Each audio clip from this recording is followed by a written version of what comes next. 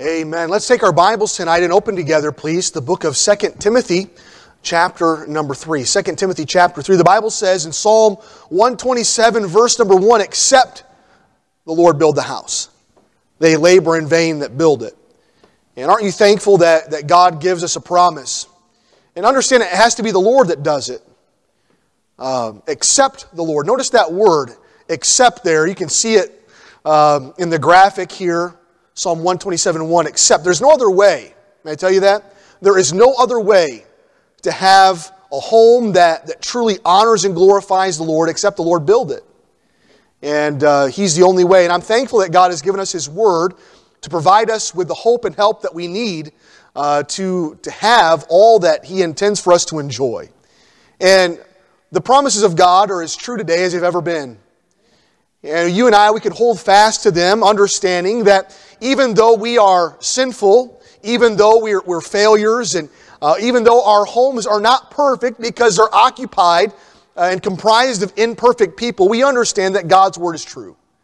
And I want to just encourage you tonight in this matter of our home. This is the final message, of course, on the home this month. And we kind of circle the wagons and come back to where we began. Understanding the necessity just to live consistently, to live faithfully in our homes.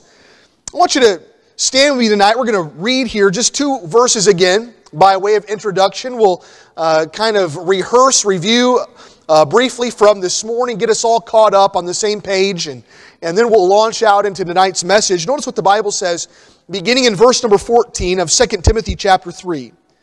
The Bible says, "But continue thou in the things which thou hast learned and hast been assured of, knowing of whom thou hast learned them. And that from a child thou hast known the Holy Scriptures, which are able to make thee wise unto salvation through faith which is in Christ Jesus." Father, we're thankful for the promises that we have. We're thankful that your word is true. Therefore, every promise you make is true. And the Bible says your word is true from the beginning. And Lord, there's no error in the Word of God. There's no admixture of error in the Word of God. It's all pure. It's all true. And Father, tonight we ask that you would help us this evening as we have just read again the text. We ask that you would give us great clarity and discernment tonight according to thy will, that we would both discern and apply the Word of God and enjoy the blessings of obedience and thriving, healthy Christian homes. Lord, we ask that you would just extend grace and mercy to us tonight. Give us your help and encouragement this evening. Lord, we ask that you'd help us take away something tonight that would radically transform our homes and that we would enjoy revival firsthand. But Lord, we love you and we pray for your blessing now, and we ask it in Jesus' name. Amen. You may be seated. If you're in the habit of marking things in your Bibles, I'd like to again draw your attention to what the Bible says in verse number 14 of 2 Timothy chapter number 3. This morning I had you mark the statement. I want you to mark it if you have not already done so. The Bible says there at the end of verse number 14, "Knowing of whom thou hast learned them." The world is out to teach your children things. Good things, bad things, mostly bad things. And I don't want the world to infiltrate my home. My prayer is that God would help me as the husband, as the father, to stand there and act as that layer of protection, that buffer, if you would, to stand in the gap and be the strong, godly leader my home needs. But the reality is, too oftentimes we neglect the responsibility that God has given us. Or we fail to understand the urgency of the responsibility God has placed upon our shoulders as parents to rear our children for the Lord. The Bible says we're to train up a child in the way he should go. When he's old, he will not depart from it. And I believe that's true. I believe that's a promise of God. I believe that God is faithful in that. And because God is faithful, my prayer is that God would help me be faithful. But we look at our children and understanding the influence that God has given us. And we look back even in chapter number 1 of 2 Timothy. The Bible references in verse number 5 the influence of young Timothy's grandmother and mother. The Bible says in verse number 5, Paul says, "When I call to remembrance the unfeigned faith that is in thee, which dwelt first in thy grandmother Lois and thy mother Eunice, and I am persuaded that in thee also. And of course, Timothy wasn't born a Christian. Nobody is born a Christian. However, the godly influence of Timothy's mother and grandmother made Christ appealing and desirous. The Bible describes their faith as that of being unfeigned or true faith, without hypocrisy, being genuine. And I want to live genuinely in my home for my children to see, because God has given us influence. And understand the world has influence, but I'm persuaded that there's no influence greater than the influence of a godly parent. And by God's grace, you and I can seize the opportunities that God has given us, and we can be faithful in this matter of influence. Because at the end of Paul's life, he's looking back over upon this young man, Timothy. He's encouraged by what he sees, and he's exhorting him to continue in what he has been taught, what he has learned, knowing of whom thou hast learned them, referencing his grandmother, his mother, and the influence that God gave Paul in the life of Timothy. And so tonight, I want to continue where we kind of left off tonight, or from this morning. And just review what we saw this morning is that God intends for us to teach our children His Word early in life. And that we're to teach them the importance of a personal relationship with Christ. And we're to teach them that God is trustworthy. And on the heels of that instruction, I want us to understand what are we supposed to teach? Notice, I hope everyone brought something to write these things down with tonight, and by God's grace we'll make quick work of them. There's 12. You thought 7 was bad a couple weeks ago. We've been holding on to this one, right? I hope everybody has a sheet of paper. Write these somewhere. I believe these will be of utmost help to you. And the first thing that you and I are to do, we're to teach our children that the family is God's plan by living a joyous example in the home. Living a joyous example in the home. The choir sings the song, "A home is God made. There is no place like home." Sometimes we wonder why nobody wants to be in the home. Perhaps because the home has not been as joyful as it ought to be. As we began this month of February, we preached from Psalm 11, "If the foundations be destroyed, what can the righteous do?" The home is still God's plan. The home, everything in life is downstream from your home. We think of the other two institutions that God had established, that of government and that of the church. Government is only as strong as the homes are that it governs, that it represents. And that so too is the church, only as strong as its families. Our families must be firmly founded upon God and His Word. And I pray that our homes are joyous. You ever wonder what that first home was like? Look back in your Bibles, please, to Genesis chapter number 2. Genesis chapter number 2, and notice the end of chapter 2, verses 23 and 24. We find the institution of the home, the establishment of the home. And before sin entered the home, just imagine how joyful the home was. How peaceful, how tranquil, how agreeable the home was. There was no schism. There was no disruption. There was no disagreement. There was unity. There was happiness.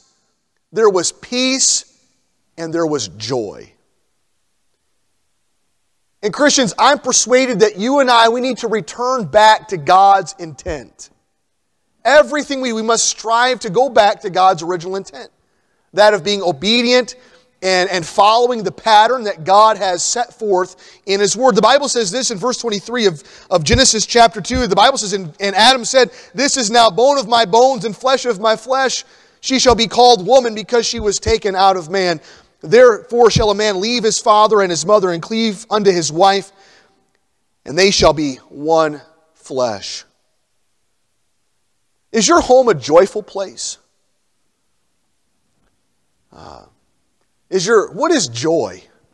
Joy is more than just happiness. Realize that joy and happiness are different. Sometimes we categorize them as the same in our minds. However, they're different.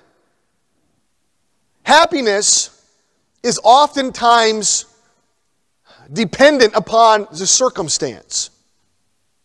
You can have awful news come in and it steals your happiness. There's a disagreement, it steals your happiness.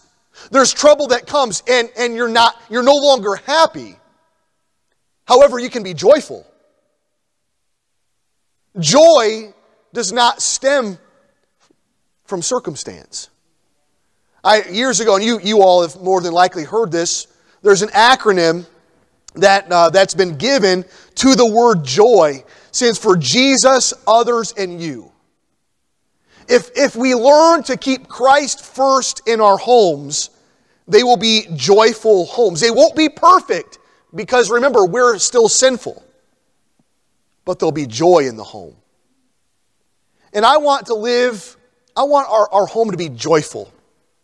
Where it's not about me, there's nothing selfish about the home.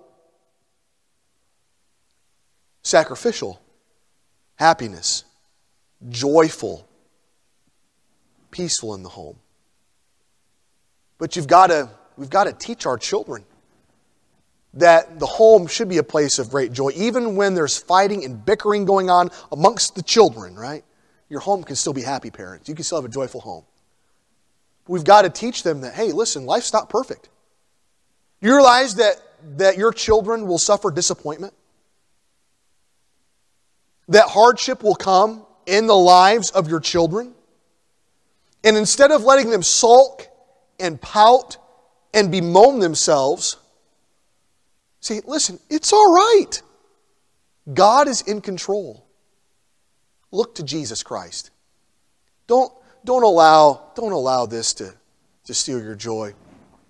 I remember when I was in 8th grade, I tried out for the middle school 8th grade basketball team. And man, I played my heart out. Hustled, scrapped for rebounds.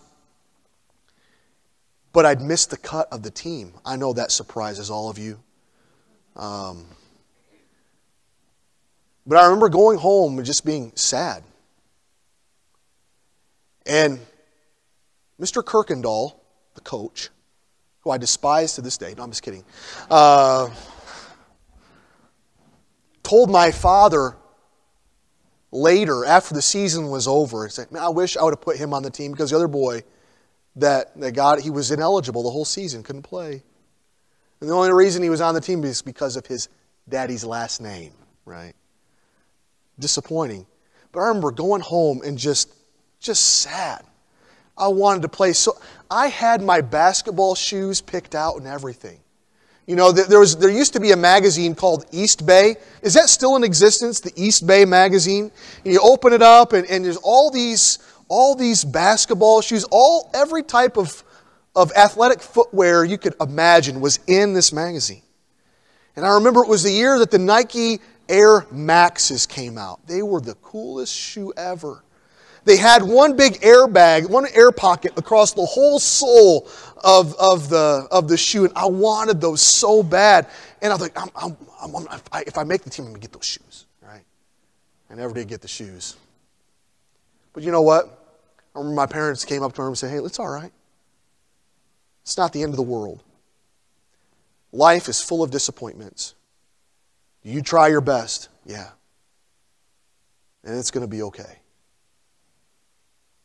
And you know what? We need to work to keep the attention of our children fixed upon Jesus Christ. And I know some of these might, as I give explanation to some of them may seem redundant, but understand it's our job as parents to live a joyous example in the home. Notice the second lesson I want you to learn tonight. The second thing we should teach our children is teach our children to honor father and mother by honoring one another.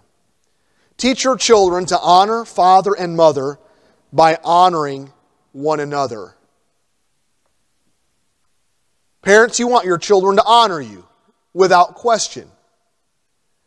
You know, too often times we think of honoring simply as obedience, and I believe it's connected to it.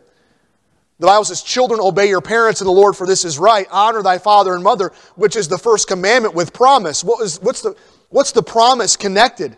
That thy days may be long upon the land which the Lord thy God hath given thee.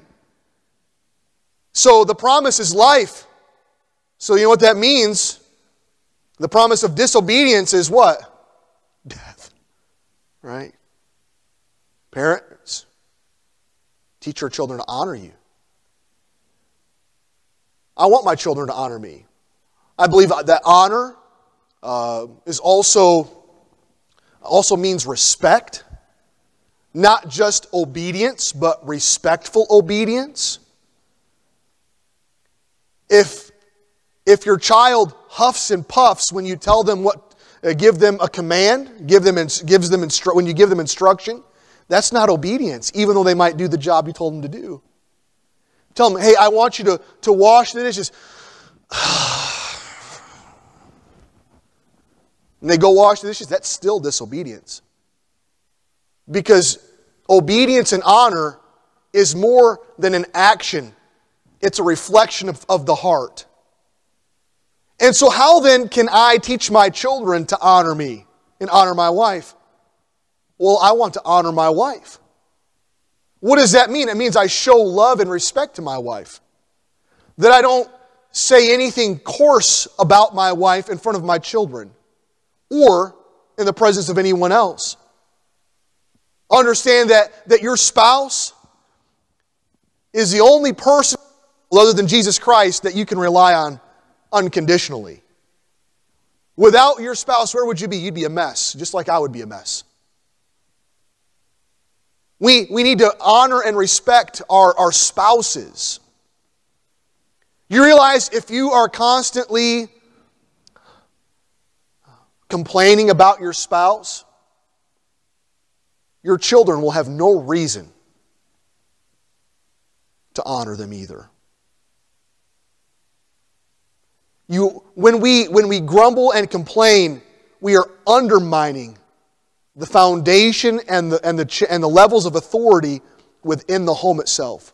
I want you to look what the Bible says in 1 Peter, please. 1 Peter, chapter number 3. Notice what the Scripture says in verse number 7. The Bible says, likewise ye husbands, dwell with them according to knowledge, giving honor unto the wife as unto the weaker vessel, and being heirs together of the grace of life, that your prayers be not hindered. But right in the heart of the verse, the Bible says, giving honor. Now, even though the Bible is speaking specifically to the husband here, it says likewise, or in like manner. So, the wife is not excluded from this command, even though the Lord is speaking directly to the husband. We're to honor each other.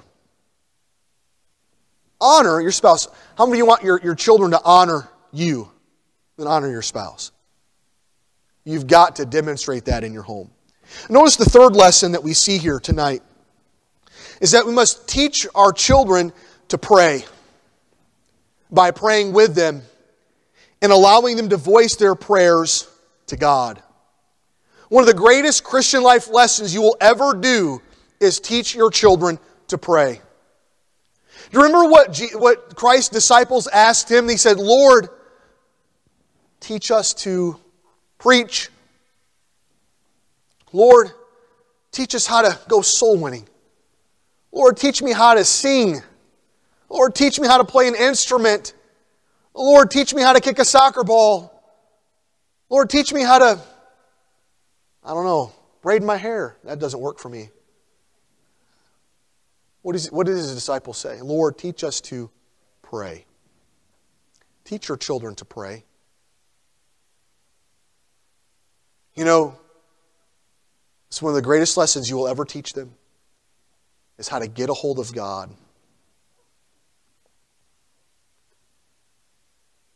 I'm convinced that perhaps the greatest Christians who ever live are those who know how to get a hold of the Lord, have God hear and answer their prayers.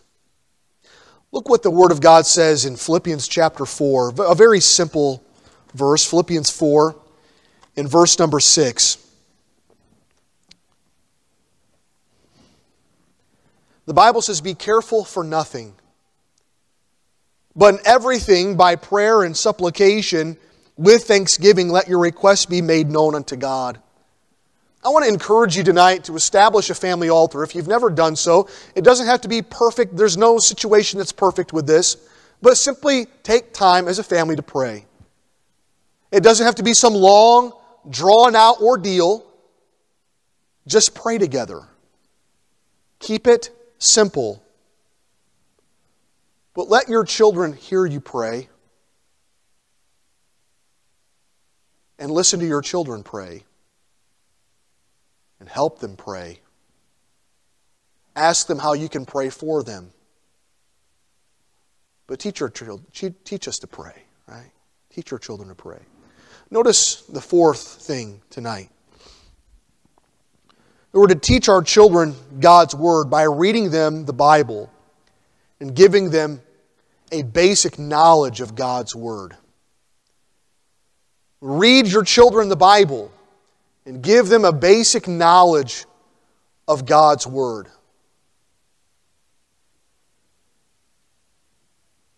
You know, God's Word is inexhaustible. And you don't have to read chapters upon chapters with them. Just read them God's Word. Give them an understanding of the Scriptures. We have ordered, 2 weeks ago now, we ordered some devotionals, great stories of the Bible. You know, there's 12 months, there's 12 books. Each book represents a month you can take. You can read through those multiple times and give your children a basic understanding of God's Word as it moves systematically through God's Word. But teach your children the Word of God, the basic knowledge of God's Word. We just finished our boys' basketball season, and every practice, we played upward basketball, and at every practice there was a time for devotion. And I always started the practice with devotion because I hated to lose track of time and miss the devotional time. But we'd ask questions, and really only 2 young men had any knowledge of God's Word, able to answer the questions about who Noah was and who Job was. And it's sad. We are living in a biblically illiterate foundation, or in a biblically illiterate society, I'm sorry. And our children need that foundation. And don't minimize the Word of God. Help your children become familiar with Scripture. Read the Bible to them. Read them a chapter a day. If they're little, start small. Read a few verses. Don't make it a church service. All right? Just try to get them to sit down for a few minutes. Read them a few verses. As they get older, read them a few more verses. Explain them if need be. But give them an understanding of God's Word. Give them that foundation for life. Notice the next thing you and I are to do with our children. We're to teach our children submission to authority by submitting to the needs of one another. Look what the Bible says in the book of Ephesians. Ephesians chapter number 5. You know that we're selfish people, aren't we? Or am I the only one? Say, Pastor, you're the selfish one. I don't know. you're all the time telling us these things, but we can be very self-centered, can't we? Self-absorbed, not caring, unkind. But think of what it takes for our children to submit to the authorities. The Bible says the powers that be are ordained of God. And if we're unwilling to submit to the authorities that God has established, what is the cause of that rebellion? It's because we've never learned to get out of the way. We've never learned that we're not as important as we think we are. Now, we understand that all of us are precious in the eyes of the Lord. However, none of us are more important than someone else. And we need to understand that we need to submit to one another, to the needs of others. Look what the Bible says in Ephesians chapter 5 and verse 21. Of course, this is speaking to the husband and wife relationship. The Bible says, submitting yourselves one to another in the fear of God. Submitting to one another. The word submit means to give precedent to the other, to give way, to give place to. You know what? I have what I want to do in mind. But I'm going to step back and get out of the way and allow you to go first. And I'm going to follow you. That's what submission is. And God wants us to follow Him. We're to submit ourselves to the Lord, aren't we? We'll never learn to submit ourselves to the Lord if we don't show our children that it's proper and good to submit. Spouses, submit to one another. Meet the needs of your family. It's good, it's healthy, it's right. Notice the next thing you and I are to do. We're to teach our children the importance of the local church by being faithful in your attendance. Look what the Bible says in the book of Hebrews. Again, very familiar passage of Scripture, Hebrews chapter number 10. Is to minimize the church in the Christian life is to neglect the prized possession of the Lord Jesus Christ. The Bible says that Christ loved the church and He gave Himself for it. He died for you. He purchased you with His own blood. He established the church for the perfecting of the saints, for the work of the ministry, for the edifying of the body of Christ, to strengthen you and to help you be better. And when we neglect our attendance willfully, what we are doing is saying, God, I'm fine on my own. But we're not. You and I, we need the church. And we consider the importance of the church. Perhaps you've heard the illustration of a three-legged stool. There are three legs that hold up, that balance that stool in the Christian life. You want your Christian life to be balanced? You need to pray. You need to read your Bible. And you need to attend church. If any one of those legs are taken away, your life becomes unstable. You need that stability. You need that strength, that fellowship, that camaraderie, that accountability, that the Bible says iron sharpens iron. We need to be in church. It's good for us to be here. The Bible says in Hebrews chapter 10, in verse number 24, and let us consider one another to provoke unto love and good works. How does that verse end? With what punctuation? A colon. You know what that means? There's no exclamation point, there's no question mark, there's no period. The thought continues, the truth continues. Verse 25, the verse that is oftentimes referenced and emphasized in our need for church attendance, does not exist of its own self. It's connected to verse 24. And what's it about? It's provoking one another unto love and good works, not forsaking the assembling of ourselves together, as the manner of some is, but exhorting one another, and so much the more, as ye see the day approaching. You know, we live in a terrible world, don't we? Evil men and seducers shall wax worse and worse, deceiving and being deceived. The day is approaching. What day? The day of the Lord. The day of the Lord's return. Christ is coming back. The world is only going to get and grow progressively worse. It's never going to get better. And as the world becomes worse and worse, we need the church more and more. That's why the Bible says, and so much the more, as you see the day approaching. You know what's interesting? There are churches out there that are canceling services. That are just going, well, we're just going to meet once a week. I mean, we want it to be convenient, right? And I'm all for convenience.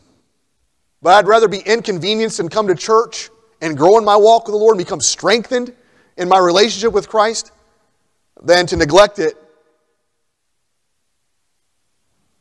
and fall into sin and be discouraged and become overwhelmed by the circumstances of this life and this world. We need the church. You're here tonight, I'm preaching to the choir. I'm preaching to the choir. But never neglect. Never underestimate. Never undervalue church. Your children are watching. If they think that you can do without it,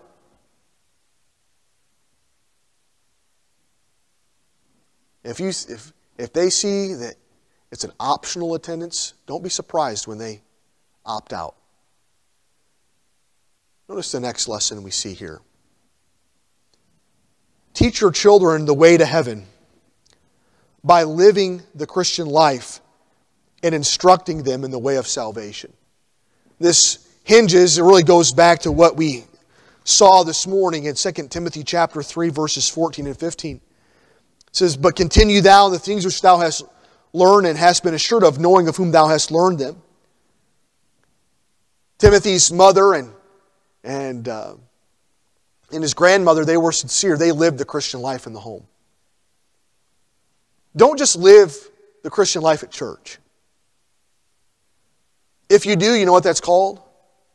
It's hypocrisy. And there is a segment of our society that despises hypocrisy more than anyone else. And that's the youth of our nation. No young person appreciates hypocrisy. And they can spot a hypocrite a mile away. Be consistent. Be genuine and sincere in your Christian life. And be sure to instruct them in the way of salvation, that from a child thou hast known the Holy Scriptures, which are able to make thee wise unto salvation through faith, which is in Christ Jesus.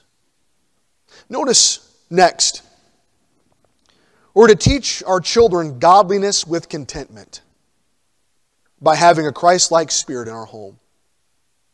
The Bible says godliness with contentment is great gain. Look what the Word of God says back in 1 Timothy chapter 6 in verse number 6.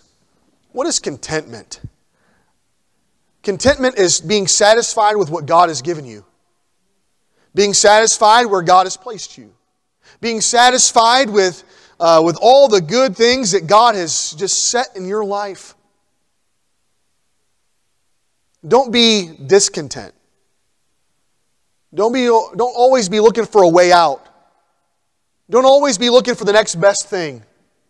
Don't always be looking across the road and wishing you had what your neighbors had because they can't afford it either. Godliness with contentment is great gain. Look what the Word of God says. Or that's exactly what the Word of God says in verse 6 of chapter 6 of 1 Timothy. It says, but godliness with contentment is great gain. What is the best thing you can do just to be satisfied with what you have. You know what that does? Being satisfied with what God has given you, it shows that the Lord is enough. The things of this earth are going to remain here. We can't take any of these things with us. It's all going to be left behind for the Antichrist to maintain. We can't take any of these things with us. We place the value on the things that will remain. We must be content with what God has given us, and may God help us live faithfully for Him. Christians, don't always be looking for that next thing, the next best thing, the newest, the prettiest, the shiniest. Be content with what God has given you, because your children are watching. You know, we don't need $1 million in our bank account. We don't need the big house up on a hill, right? We don't need all of these frivolous things. We just need the Lord. May God help us. Notice also here, teach your children to be truthful by being truthful. Again, I don't have to teach my kids to sin. They come by it naturally. They're pretty good at it. Aren't you, boys? I'm just kidding. They are. So are you. So am I. We come by it naturally. We're all sinners. We don't have to teach our children to lie. We have to teach them to tell the truth. And if mom and dad are always lying, bending that truth, exaggerating, what are they going to do? They're going to lie. Look what the Word of God says in Colossians chapter number 3. Colossians chapter number 3 in verse number 9. The Bible says, "Lie not one to another, seeing that ye have put off the old man with his deeds." Christian, tell the truth. The Bible says, "Thou shalt not bear false witness." Don't be a liar. I want my kids to tell the truth. Remember back in the good old days, right? When your word was your bond. Why do we have to have all these contracts now? Why do we have to exclude we have all these contingencies laid out? In the case that I default here and I don't keep my word here, and why is that? Because we're all a bunch of liars, that's why. But the reality is God's people should be truthful.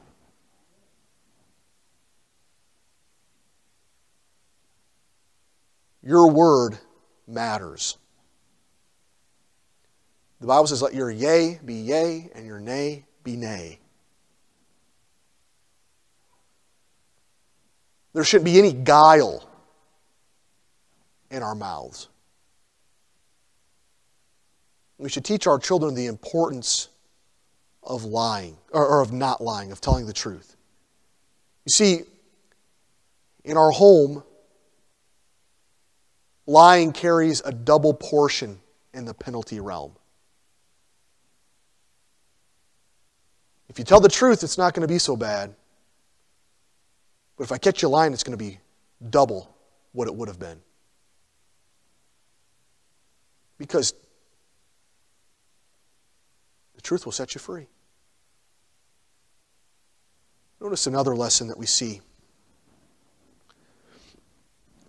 is we're to teach our children to be personally accountable to God by being motivated by this accountability ourselves.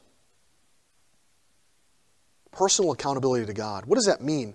It means I'm going to stand before the Lord and give an account for my life. Every action, every word that is spoken, every decision I make, I stand before the Lord. And understanding that, I want my children to understand that, hey, God is watching. You know what? There may be times when mom and dad aren't around, kids are left by themselves, and And Mommy just made a fresh batch of cookies. And they're sitting on the counter to cool. Hey, don't eat those cookies. You go in the other room, you come back, hey, where did all the cookies go? Dad did it! Maybe. But God is always watching, isn't He? And this shouldn't be something that we try to scare our children with, but the reality is there. And we will stand before the Lord in judgment. This affects every facet of life, living consciously in the presence of Christ. It'll help us say the right things. It'll help us do the right things. It'll help us maintain, here's a big word, it'll help us maintain our integrity. May God help us. We're all accountable to Christ.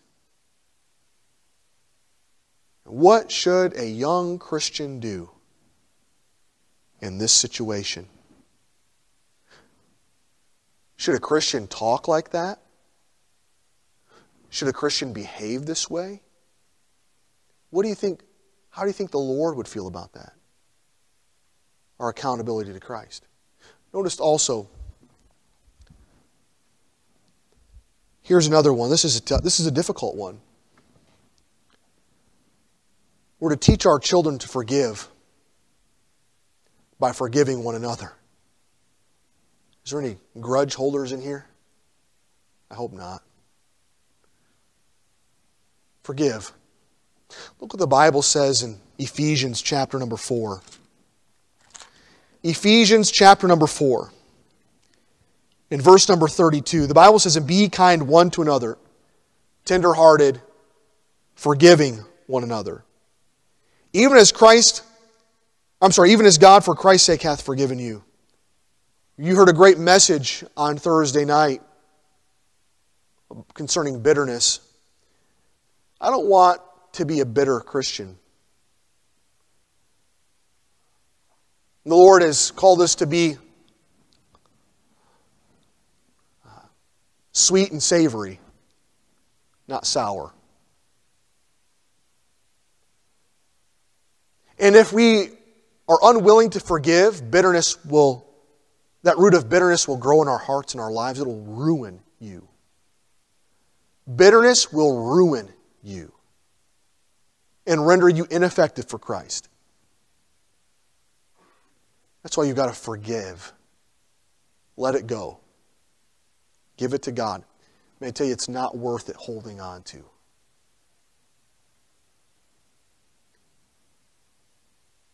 But you've got to forgive. Well, you don't know what they did to me. You're right, I don't.